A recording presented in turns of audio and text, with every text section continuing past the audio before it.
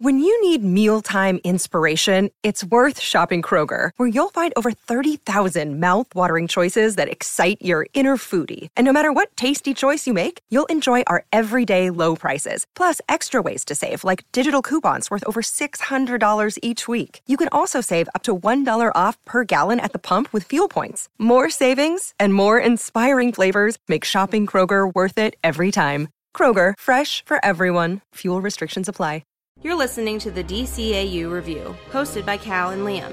Streaming on Apple Podcasts, Google Podcasts, Spotify, and at DCAUreview.com. Now, here's today's episode. Hey everybody, welcome to episode 140 of the DCAU Review. I am one of your hosts, Cal. With me, my good brother, good friend, and the man that runs our Twitter page. That's right, it's Liam. Liam, welcome to episode 140 of the DCAU Review. That's right, we are still vacationing in the lovely city of Metropolis this month. So bright. Of course, as we mentioned last week, this year does in fact mark the 25th anniversary of Superman the Animated Series debuting on TV, so I'm sure we'll get through a lot of Superman this year, but this month we're kind of sort of fell into this idea of focusing on some of the first appearances of some of Superman's rogues gallery that we had yet to cover, and we have another one like that on tap with the debut of everyone's favorite character, Luminous, aka Lightner, and in the episode Target. There we go. As we alluded to last week, if you listened to it when we talked about Mr. Mixie's Spitlick and then previewed this week's episode, this was an episode and its subsequent sequel where for some reason they had these in heavy rotation on Kids WB. It felt like once every 4 weeks or 6 weeks, this episode seemed, or its sequel seemed to pop up once they had debuted. Of course, this episode originally debuted on September 19th, 1997, and then I feel like it was played every 6 weeks after that. Liam, before we get into our review for this week's episode, as we always do, you have ready to go our Internet Movie Database official synopsis for this week's episode. That's right, and this is for the episode Target, which was written by Hilary Bader, directed by Kurt Gaeta, with music by Lolita Ritmanis, and animation by Coco/Dong Yang. And that synopsis reads as such. Lois Lane finds herself marked for death by an unknown stalker. That's it? That is it. Okay.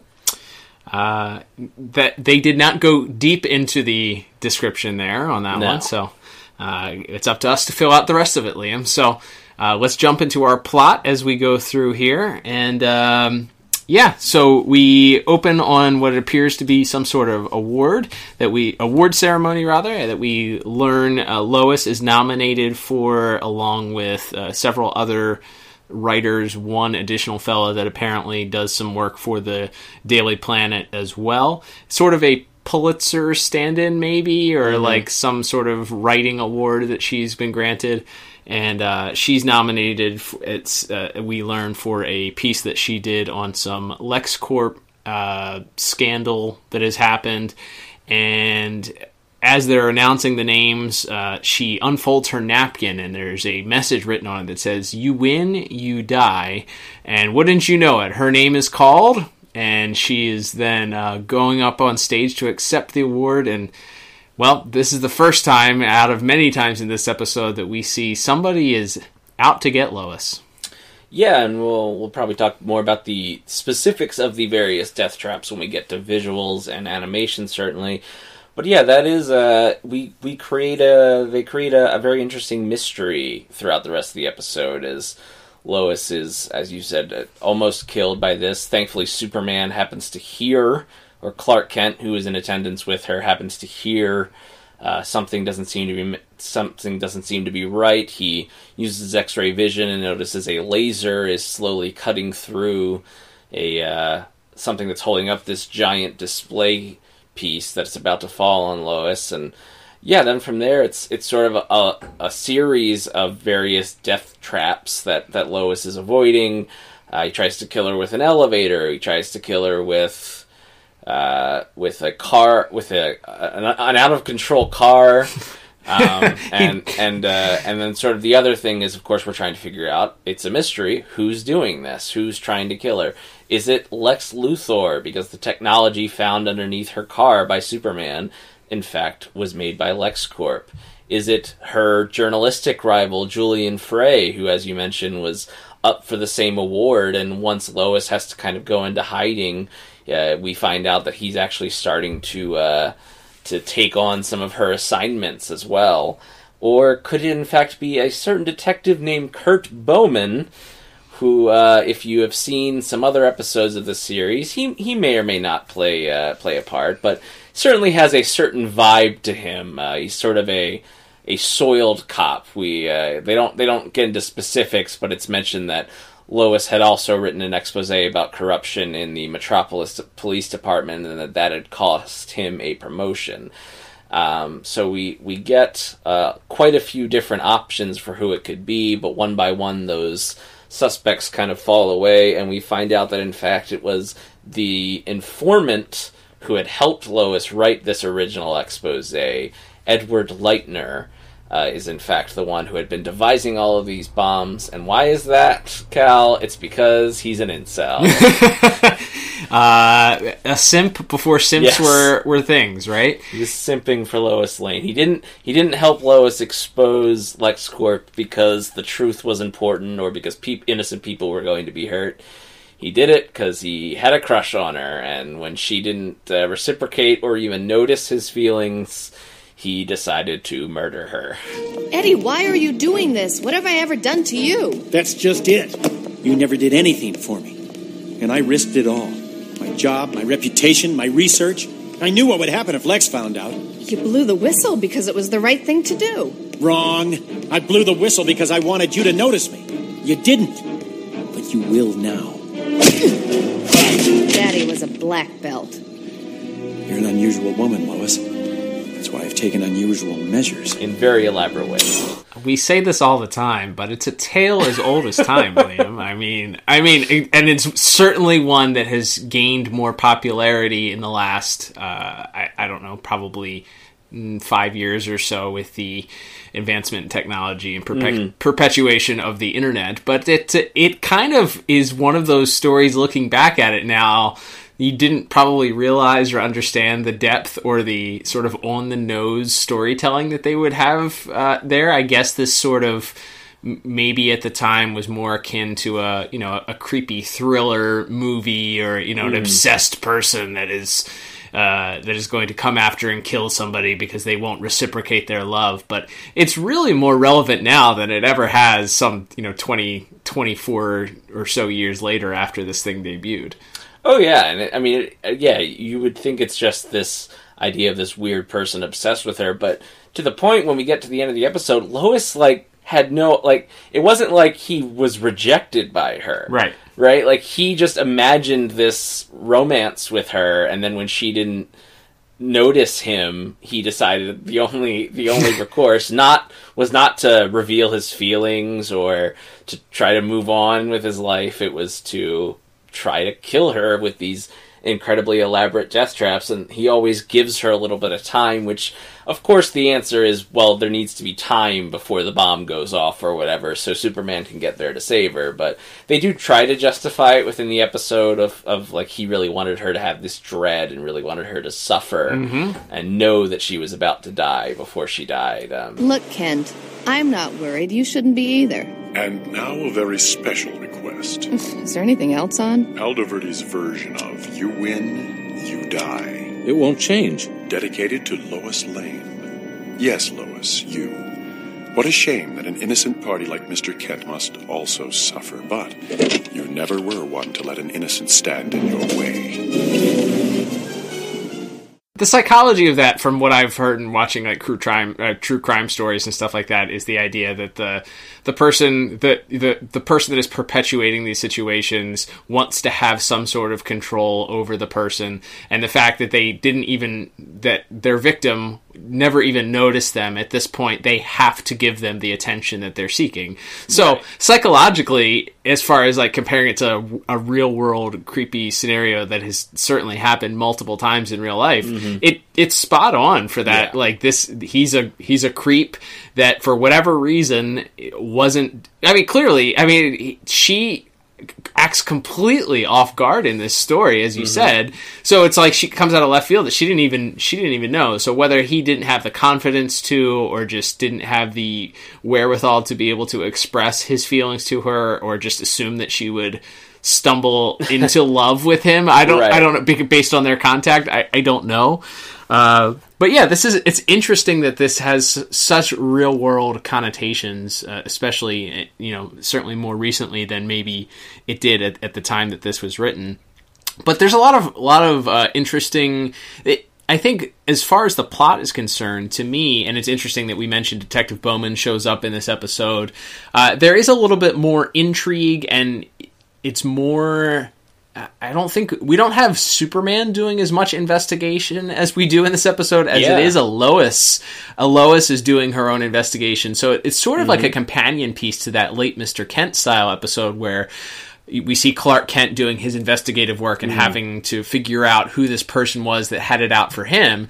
And the flip side of this on this episode is, okay, so Lois is trying to uncover, as she's sort of being victimized and attempting to be killed here, she has to really put on her reporter investigator hat and try and figure out, okay, of these suspects, of these people that are in my life that have a reason to be killed. It's funny, Detective Bowman even makes the comment, make a list of people that want you dead, but do me a favor, keep it to one page, as if obviously she has made plenty of enemies here. So is it Lex? Is it Bowman? Is it Leitner? Is it is it her colleague Julian? Like we don't know. So the fact that we see that aspect of it, I thought that was really unique and a good storytelling way of telling this story. Yeah, to your point, it is a mystery, not unlike ones we've seen in other episodes we've covered, but it does manage to be unique. And also, I think by telling it from Lois's perspective, obviously she isn't indestructible, she isn't a superhero, so her dealing with, her own vulnerability of not knowing who it is, of knowing that this person could be coming for her at any time, but her journalistic instincts, her need for the truth, still driving her even when she's putting herself in danger. I think that's like a really classic Lois Lane type motivation and motif for her in this episode, where even though she knows she's putting herself in danger and there's always the chance Superman won't get there this time, certainly at the end there when she goes to confront Leitner, once she kind of pieces together that it must have been him after Clark tells her that one of their colleagues, Angela Chen, called to congratulate her after hearing about the award on the news. She realized that Leitner couldn't have possibly known about the award, as he had talked about being locked up in his laboratory with no TV or radio. So I just hate this. I can't sleep. I can't eat. I feel so helpless. Why don't you just relax? I can't relax. I feel like I should be out there doing something, not sitting here wondering what everybody else is up to. It feels wrong. Why? Let other people take the risks for you for a change. The world can get by without Lois Lane for a couple of days. Yeah, just enough time for Julian to steal all my stories and my byline. Oh, by the way, Angela Chen called. She heard about your award on the news last night and wanted to congratulate you. On the news, huh? Clark, maybe you're right. Let everyone else take care of things. That's the spirit. In fact, I think I'll go relax in a nice hot bath. Right now. See ya. Yeah, she really gets to shine her detective powers of deduction type skills that she has there, and putting that, because it's a threat. And if you pay attention, and obviously we have the benefit of hindsight of watching this episode, but he says that in the very first scene that they have interaction, that he compliments her and congratulates her on winning this award, and then later on she's triggered to remember that and asks him sort of subtly. She's trying to do it subtly. She doesn't come at him and say, "I know that you're the person because of what you said." She just sort of subtly asks him, "Hey, do you have a TV or a radio in here? Why not?" And then to his credit, Leitner quickly figures out that he's unfortunately set his own trap there to reveal who, and fallen into his own trap to reveal that he's the person out to get her. You certainly have the most amazing collection of gadgets. But no TV, no radio? Never. They're a wasteland of call-in drivel and news trivia. It would just break my concentration. What is it? You know, don't you? Know what?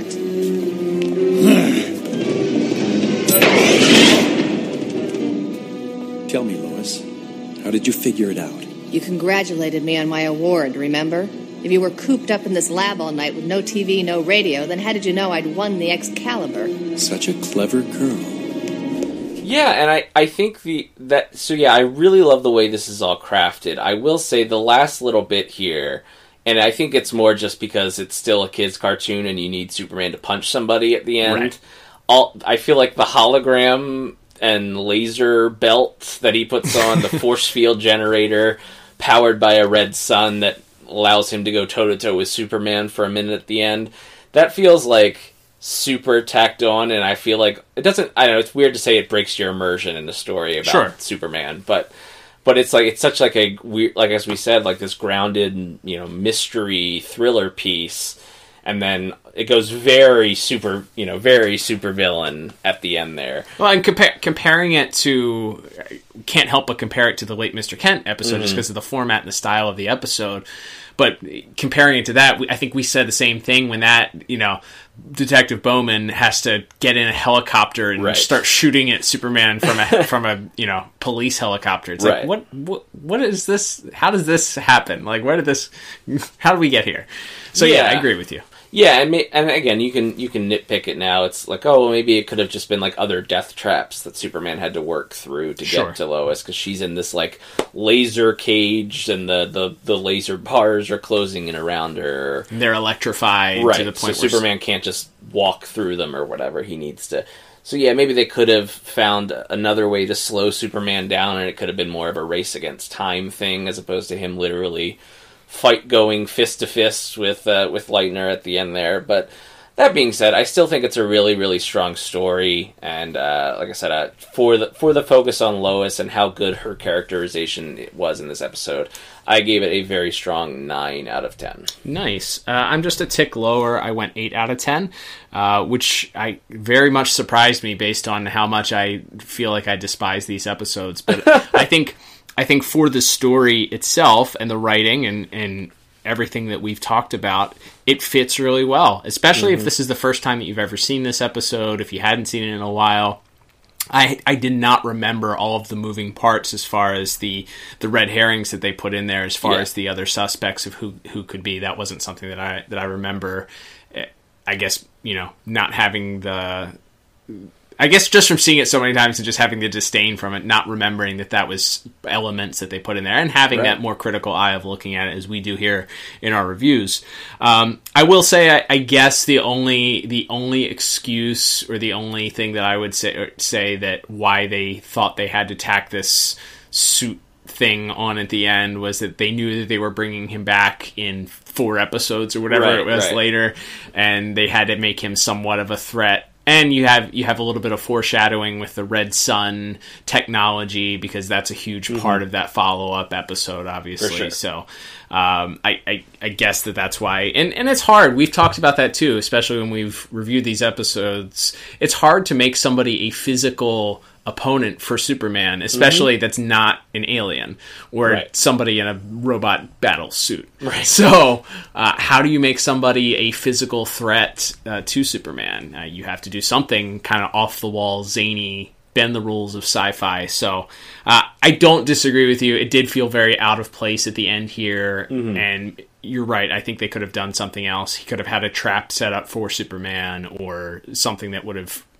prevented him from simply just using his fists to figure it out, which he ultimately does. But strong score either way from both of us as far as plot's concerned. Absolutely. All right, man, let's move on to visual and animation. I think you said Coco and Dong Yang were the animation studios that did this episode. Visually, as far as being on model, I didn't find anything too far off model. We do get some different character models. Here, some new colors or different colors. I think we've seen a few of them before, but what stood out for you as far as this week's episode and visuals and animation are concerned? Yeah, I think definitely the stuff that stands out to me is the various death traps that we find out Leitner has created for Lois. We mentioned the first one is just like a laser fraying the ropes of this giant display. That sort of, it's a bigger version of the award that an Excalibur sword. Yes, it's a big like jade sword, and as it comes crashing down, Superman zips in at the last second and kind of covers Lois, and a very similar visual to the one that I think that we talked about in where he does to Lana, right? Yes, where he covers her over, sort of on top of her, which was a Fleischer cartoon-esque type visual too, where he stands over top of him, sort of covering her to protect her from the doom that is falling from the sky. Oh yeah, definitely good call with that. So that's definitely fun. The whole sequence where her car is kind of out of control and speeding across the highway. I thought the animation, the way they kind of show it, they show a lot of like POV shots from like the hood of Lois's car as it's weaving through traffic and nearly hitting vehicles, and they take like this sharp turn off onto like a service route and end up on another highway, and Clark goes flying out of the car, and then, of course, Superman shows up at the last second to save her and pluck the car out of the air. But, yeah, I think the death traps are really what stand out to me from this episode. Yeah, I would not disagree with you on that. I think one of the things I love talking about, car chases are something that they seem to have a lot of fun with no matter what show it is that we're watching. Those are usually storyboarded and then animated very, very well. The action there seems to be fun. I would say visually there's not a lot of excitement to be had. I sort of alluded to, we get some different character models than we're used to. We get Lois in blue instead of her trademark purple or her alternate red and black look. We get Clark. He's sort of wearing a Bruce Wayne-esque, like, tan greenish. Yeah, it's like a tannish suit with a black tie. Yeah. I don't know if that tie goes with that. But I'm not an expert in that. It's like khaki-ish style suit. I think we had seen that maybe once before because I feel like we commented on it, but typically not. Typically we get Clark in his blue, which is interesting because typically in cartoons you see the character models and they stay the same colors just for ease of transition in animation. So it's nice to see that, it's not Bruce Wayne who wears the same suit literally every single episode that he's in Batman the Animated Series, So nice to see some change-ups there as far as they're visually. I don't think Leitner in this episode is anything visual. Visually, he's not an interesting villain. I did want to mention that Julian, the associate, her colleague, Lois's colleague, that also works for the Daily Planet. Apparently, he just wears tuxedos everywhere. Because he's seen in the opening scene, which Lois and Clark are wearing formal wear, and it's clearly a very dressed up. It's an award ceremony, so everybody's dressed up, in their Sunday best, as the Joker would say. And then later on, he bumps into Lois at the Daily Planet, where they sort of lay the groundwork that maybe he is the person behind these death traps set for Lois, and he again is wearing his tuxedo. So the man just wears a tuxedo wherever he goes. Yeah, that's kind of interesting because as you mentioned in that award scene, Clark and Lois in their formal wear as well. So we get a lot of different alternate character designs. But yeah, it was funny that he's just like days later still in that same tux, it appears. And of course that appearance leads to one of the other more interesting death traps in the episode, which is Lois getting into a rocket propelled elevator. Yes. Which blasts through the roof of the Daily Planet, crashing into a helicopter. Man, what are the chances? Great. You're not safe, Lois. Not outside, not in your car, not even here at work. I'll give you exactly 1 minute to prepare to meet your maker.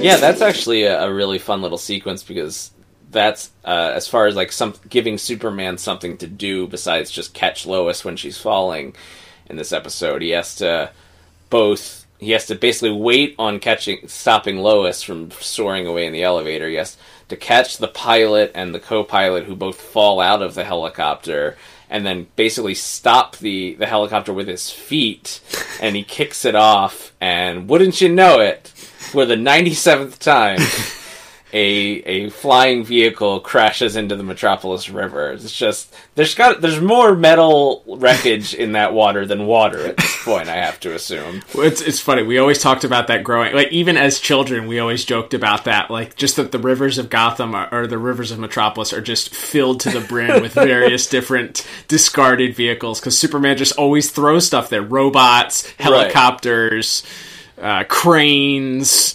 planes, it doesn't matter. Superman just he's got it. He's going to discard it into the body of water that runs through the city of Metropolis. That's right. So I always like to point that out when that happens in an episode. Cranes, helicopters, planes, anything. Just metal wreckage everywhere in that water. That water's got to be real polluted. Yeah. Surprise Aquaman didn't show up to deal with that. He's all worried about. I don't even remember what he's mad about in Justice League, but fracking, I think. Yeah, a nuclear sub spills or something. Man, you'd think all that, all that like fuel and oil and whatever spills and toxic metals spewing into the bays, which bleed into the oceans. You'd think that would be a problem that he might want to address as well at some point.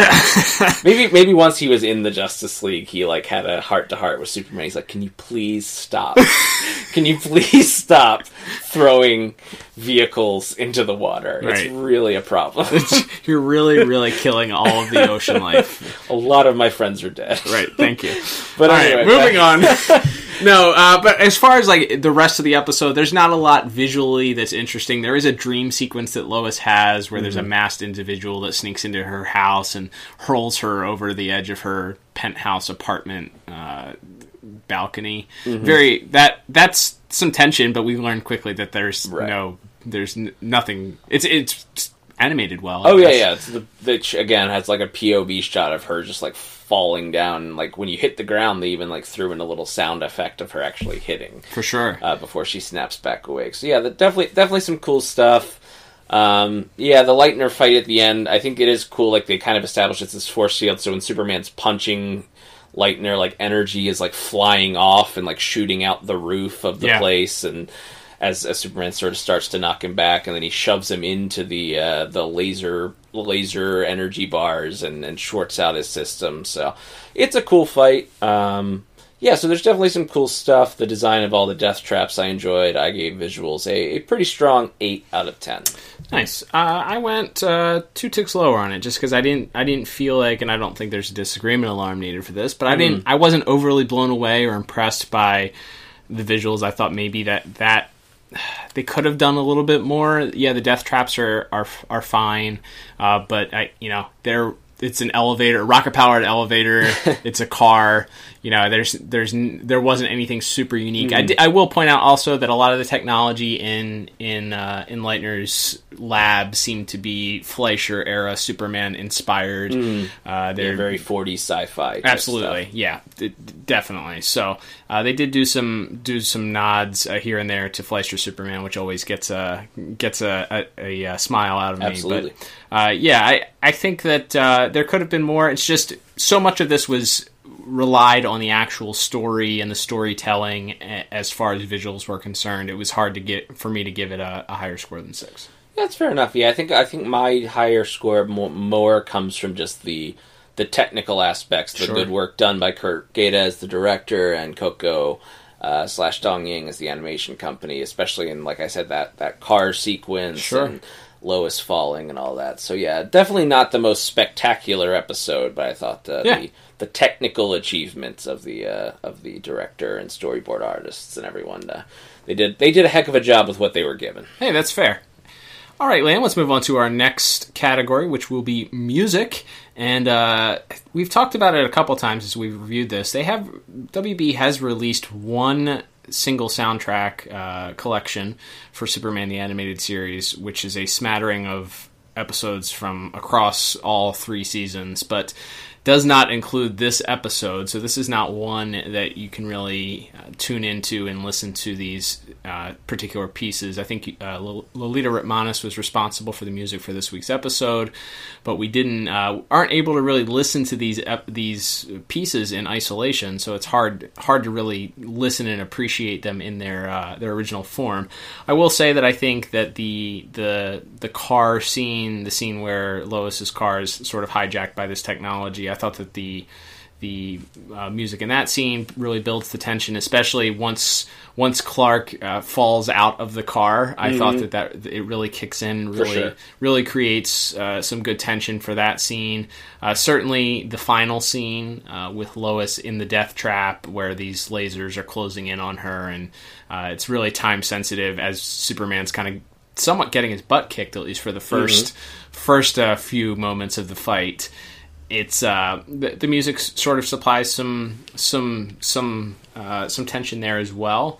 But other than that, and a few places maybe where the Superman animated theme comes in, I didn't have too many notes here for music. What about you? Yeah, the dream sequence, I thought there's some pretty good like thriller, ominous, eerie music, coming to a big crescendo as Lois falls was really well done. And as you mentioned, I think after he saves her from the elevator one, she sort of remarks, I'm just not having a good day, and they sort of fly away, and we hear the Superman theme kind of played very like softly and like sympathetically, I guess, which I thought was clever. Yeah, definitely weaved the Superman theme in well throughout the episode. As you mentioned, it's tough. It's tough to really isolate the good work being done by these composers when we aren't able to hear just the soundtrack on its own. But I gave it a 6 out of 10. I enjoyed it. I think it adds to it, but nothing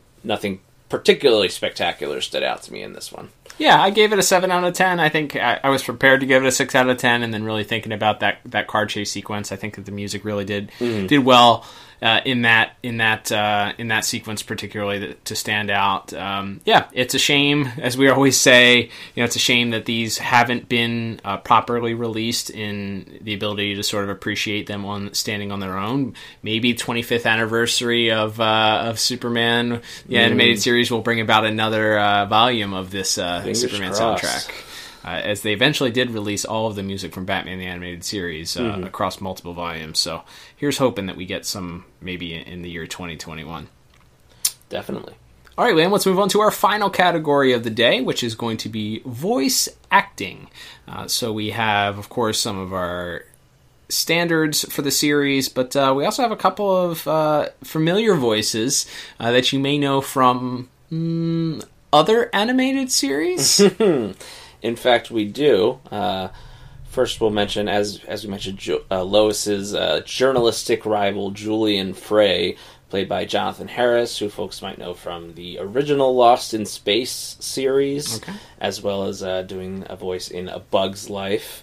Again, he's just kind of there to be one of the weird guys. He's just kind of this pompous, slightly British guy. I don't know. He has kind of an indistinct...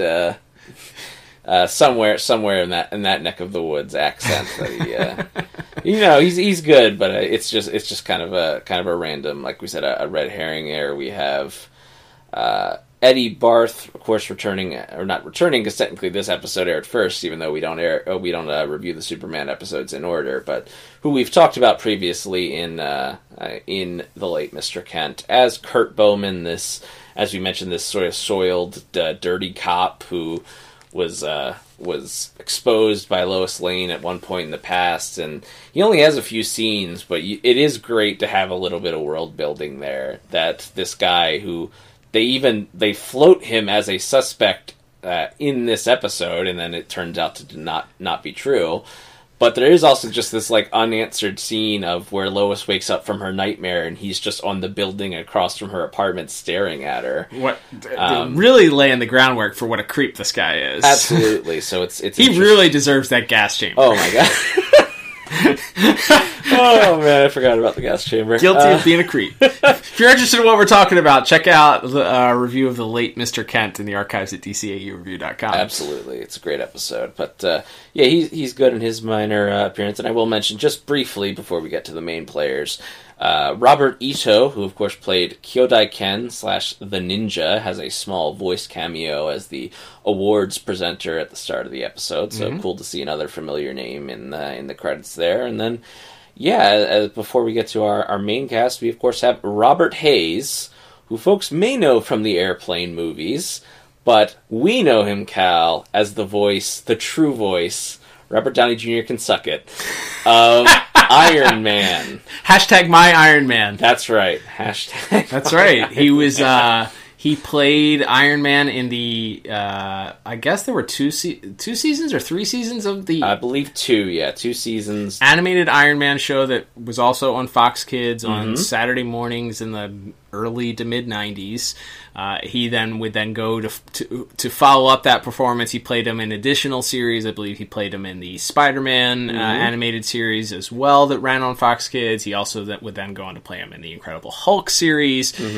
Probably the X-Men series as well. They all crossed over at some point. Yeah, those cartoons were all sort of loosely in the same universe, as we sort of discussed before we went on the air here. But yeah, I was today years old when I realized that he was also the voice of Edward Leitner. Well, I think, and it's a credit to his ability as an actor, because he doesn't sound like he had a very specific kind of like cool guy, raspy voice when he voiced Iron Man. He's had a very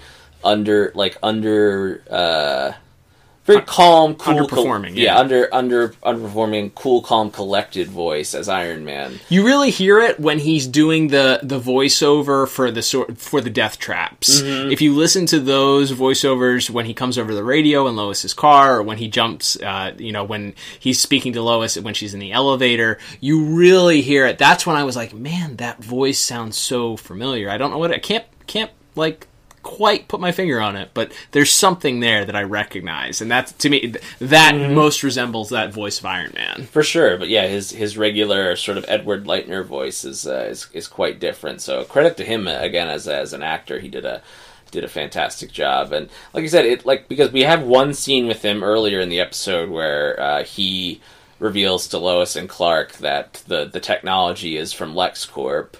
And then we don't see him again until the end there when we have that reveal. But I also think he does a good job in that scene where he's kind of calm and talking about how, television's a waste and a distraction, whatever. And then the light bulb goes off and he realizes that she's found him out. And that switch to being more of a traditional psycho villain. I think he did a very good job with that. Yeah, I would agree with you. I think his performance is really good. Of course, we know, as we've already stated, he comes back just a few episodes after this, so we get a follow-up where he's definitely more of a focal point in that. There's a lot more work that he does in that follow-up episode. But yeah, kudos to him. I think what you pointed out, his ability to sort of be that sort of just normal, run-of-the-mill guy, and then he sort of switches to a more sinister-sounding voice, especially in that scene where Lois really discovers, she puts 2 and 2 together, and then when he puts 2 and 2 together to figure out that she's figured it out,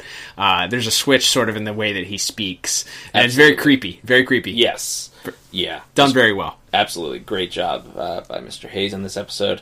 And then, of course, we have our main cast. We have just 3 of them this week. Briefly, we have Clancy Brown as Lex Luthor, which is interesting because he's really an ally to Lois in this episode. Like, he genuinely is concerned for her and mentions that he'll do everything he can. And in fact, that's the only reason that Superman gets to her in time to save her at the end, is because he calls Lois to let her know that this shipment of technology had gone missing just after Leitner had been fired, and Superman or Clark is able to put it together. So it is interesting to see Lex sort of, despite being this, the villain of this series, for whatever reason. I know it's mentioned in the pilot that they dated briefly, like whether it's like he just has a soft spot for Lois, or if it's just it wouldn't be sporting to kill her this way or whatever, but he is like a genuine help in this episode. It is interesting to see him cast that way. Another in a long line of killing machines. It's not as much fun when you're on the receiving end. I heard about the regrettable incident at the Excalibur Awards. Yes, and this little goodie was in my car. I have evidence it was manufactured here at LexCorp. Really, Lois, I wouldn't leave so blatant a trail, even if I were out to get you. And you're not? No. Why would I be? I respect you and what you do, even when you're taking pot shots at my company. But the device... This disturbs me as much as it does you. If it came from LexCorp, I'll find out how it ended up in your car. I promise. Trust me, Lois. Trust him? Why would you do that? He's just trying to keep you from nosing around LexCorp. Probably. But I believed him when he said he wasn't behind it. The way this assassin keeps warning me, it's like he wants me to suffer first. Liam, do you like your Lex Luthor with shades of gray, or do you prefer him to be a straight-up supervillain? Well, as a Smallville fan, I think I have to say that I prefer the idea that he's not completely gone, or right. At least there are certain people that maybe he is softer on than others, and I think that works here. But also, what we can also see, again, playing off, I think, something that happens in the pilot is he has, like, this weird contempt for Clark Kent, which is, of course, hilarious because it's also Superman. But, like, I think it's in the first episode, Clark mentioned something about how, this, when Corbin steals the robot, you could actually get a really big insurance payment, and you get to design an even bigger robot for the U.S. government to counteract the one they just stole. And he's like, okay, Mr. Kent. And then that's very much like referenced subtly here when he's giving him a message. You got that, Kent? He's berating him for whether or not he's able to capture a few sentences of information about the origins of this technology. That's right. Hello? Kent, I was hoping to speak to Lois. She's not here. Then take a note. I've traced the material she was asking about. It was part of a lot that went missing from inventory right after her little snitch Leitner was fired. Did you get that, Kent? Hello? Hello? Clark literally leaves the phone off the hook, thus foiling Lex once again. There's some good dynamic with that, and Clancy Brown does a good job. It's definitely, I felt like listening to his performance, he did do a subtle difference in the way that he delivers his lines here. It doesn't have that quite as hard of an edge. He does when he's talking to Clark on the phone. That's when it kind of comes through. But in his interaction with Lois, and there's a sort of lighter,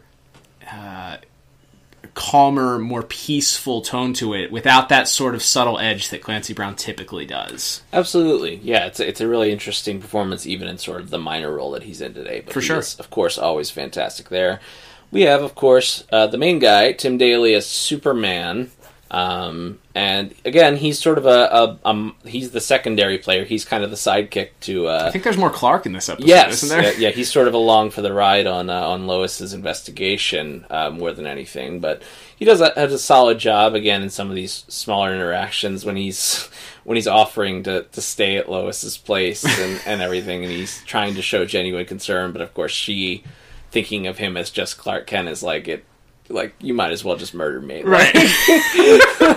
Like, having Clark Kent there as her protector is about the same as not having anyone as far as she's concerned. So it's funny to see that interaction play out. But of course, the true star of this episode has to be Lois Lane, Dana Delaney, who we've always sung the praises of. She's the Lois Lane. And as you mentioned, because this episode so focuses on her and her investigation and her vulnerability, she gets to really kind of stretch her legs a little bit and show us, I think, a few different sides of Lois, while, as we talked about in plot, still giving you that crusader for the truth that you would expect from Lois Lane. Yeah, she really, she starts out at the beginning sort of brushing this off, and it's just, it's not really a big deal. Maybe she's a little bit rattled, but she gets more and more shaken sort of as the episode goes on, and then it culminates with this dream that she has with somebody throwing her over the edge, and she it feels like she's at a breaking point where she's just going to lose it, and then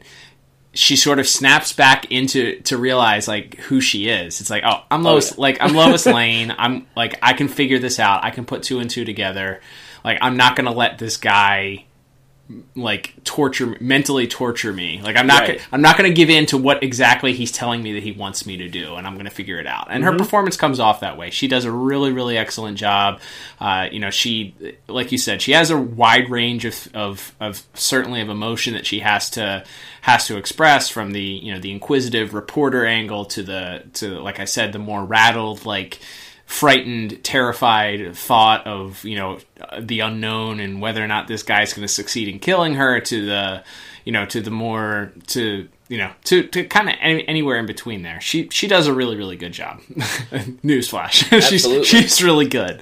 Absolutely. Not a surprise, but it was cool to see her get to really kind of flex her muscles here and show off what a great actress she is. And yeah, so for all these reasons, the strong performances from our leads as well as our guest actors, I actually gave voice acting a perfect 10 out of 10 this week. Wow, nice. Yeah, I gave it a 9 out of 10. I think it is really, really strong. There wasn't one scene that I thought that necessarily drew out to me that was like, yes, this is incredible. There wasn't one thing that really stood out as like this deserves a 10 out of 10 type performance. But I don't fault you for giving it a 10 out of 10 either. Yeah, I think my because I think I originally had it at a 9, and then I just felt like the ensemble is so good rather than one or two of them really lifting it for everyone else. I just think it's the ensemble cast there it does such a good job of playing off each other. We talk all the time about Andrea Romano's strength as a voice director, as well as the advantages of having people be able to record their dialogue in the same room with each other and be able to play off each other directly. Certainly. I'm sure certainly helped in this case as well. So yeah, just a great job by everyone around, and everyone working with each other in this episode did a great job. Absolutely. All right, Liam. Well, that will bring us to our final score. Oh! That's a sound we haven't heard in just a little bit. First one of the new year. It's a bonus point sound effect there, and it's not mine. So, Liam, it's yours. That's right. It's such a surprise we didn't even discuss it before we went on the air. I thought of it about halfway through the episode, but it is for the scene where Lois is in the elevator. Superman stops it, and when he opens the door, he happens to repeat a line that was said by one Christopher Reeve, playing the same character, Superman, in Superman 2.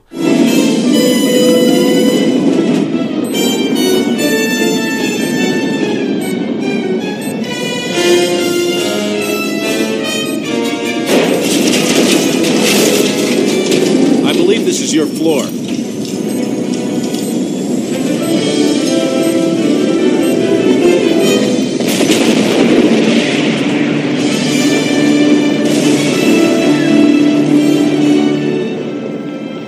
I'm not having a good day. Which is, I believe this is your floor. And it's funny because we get little tweaks or homages. We talk a lot about the Fleischer influences, but to have like a direct sort of a new Superman giving one of, for a lot of people, Christopher Reeve's Superman is the Superman, I think, especially in live action. For sure. So to have Tim Daly give his rendition of that line in sort of a direct reference to a specific scene from one of those movies, I thought that deserved a special shout out for that. That's great. I love that. Yeah, that's one of those blink and you miss it, or if you're not paying attention, you might not quite, or maybe you're not just as big a fan of Superman as you are. So yeah, that's one of those that's easily missed, but you're rewarded if you know what know the homage or get the reference. So that's really, really cool. All right, Liam. Well, then that will bring us to our final scores for this week's episode. Totaling everything up on my side of things, I end up with a surprisingly strong 30 out of 40. What about you? Yeah, and I'm a little bit higher than that. I'm at 34 out of 40. Nice. All right. Well, let's talk about rewatchability here. I think based solely on the fact that this character plays a part in another episode. He comes back in Justice League Unlimited, I believe. That's right. I think it's just Justice League. Or Justice League, yeah, he comes back in Justice League. So this character makes multiple appearances throughout. It is an original character. I don't know if we mentioned that or not, but as far as we can tell, there wasn't much drawn off of as far as comics continuity as far as this character was concerned. So original character developed here.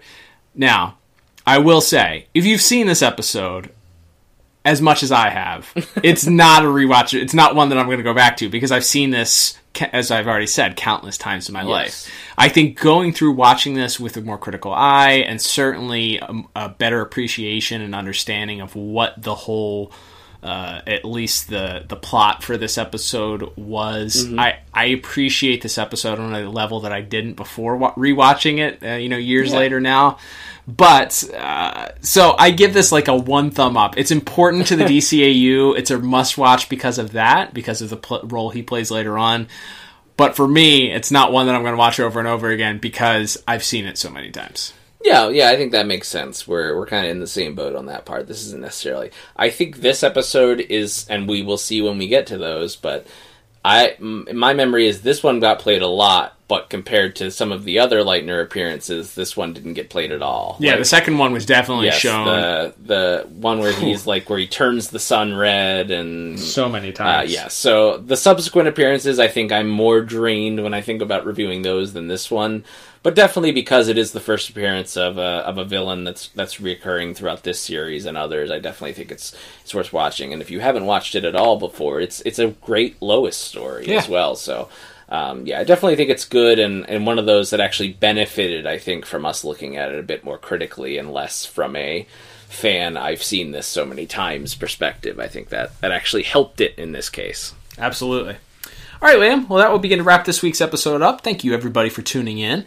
Don't forget, if you have not heard our prior episodes discussing Superman the Animated Series, there's an easy way for you to go and access those. You can check out the archives at dcaureview.com. You can actually sort right on the website by series. So if you're curious what episodes we've covered before from Superman or Justice League or any of these ones that we don't review in order, the Batman episodes and the Batman Beyond ones we do review in order, so those whatever the last episode that we've covered, we review those in production order. So you can kind of figure out if we've reviewed some of the newer episodes of Batman Animated Series by looking at that. But if you're curious about what episodes we've covered as far as Superman or Justice League Unlimited or Static Shock, you can check those all out at dcaureview.com, broken down by category. If you're interested on what episodes that we loved the most, there's actually a top picks section that lists just the best of the best, our top favorite picks thus far across the DCAU. Don't forget, you can also follow us on social media at DCAU Review, easy for me to say, on Twitter and on Instagram. Liam does a great job over there on Twitter. We love interacting with people and certainly hearing your thoughts. What are your thoughts on this episode? Was this one that you saw a lot, remember being in heavy rotation like us? Did you appreciate it for the mystery that it was at the time, or maybe you've always loved that? Let Liam know. Tweet him at DCAU Review. Liam, as we always say, we like to preview our episodes. We give kind of sneak peeks earlier on Twitter, kind of letting people know what we're going to be covering on there. So if you follow us, you already know. But let's reveal what we're going to be discussing on next week's episode. That is right, Cal, and we are keeping up with our themes of first appearances in the series of various Superman villains, with another one, a classic sort of Golden and Silver Age foe who has just one appearance in the DCAU, but what a memorable one it is. And that will be the giant ape Titano. We will, of course, be talking about the episode Monkey Fun right here next week. Ah, yes, our friends at Tim Talk, those guys love that episode from my recollection. They tried to argue it into the top 5 DCAU Hoop episodes Squad, of all time. Monkey Fun. What are we doing? Over the Edge. We love those guys, though. Yeah, they're great. All right, so until next week, though, I'm Cal. And I'm Liam. And we'll talk to you on the next episode of the DCAU Review. Bye-bye.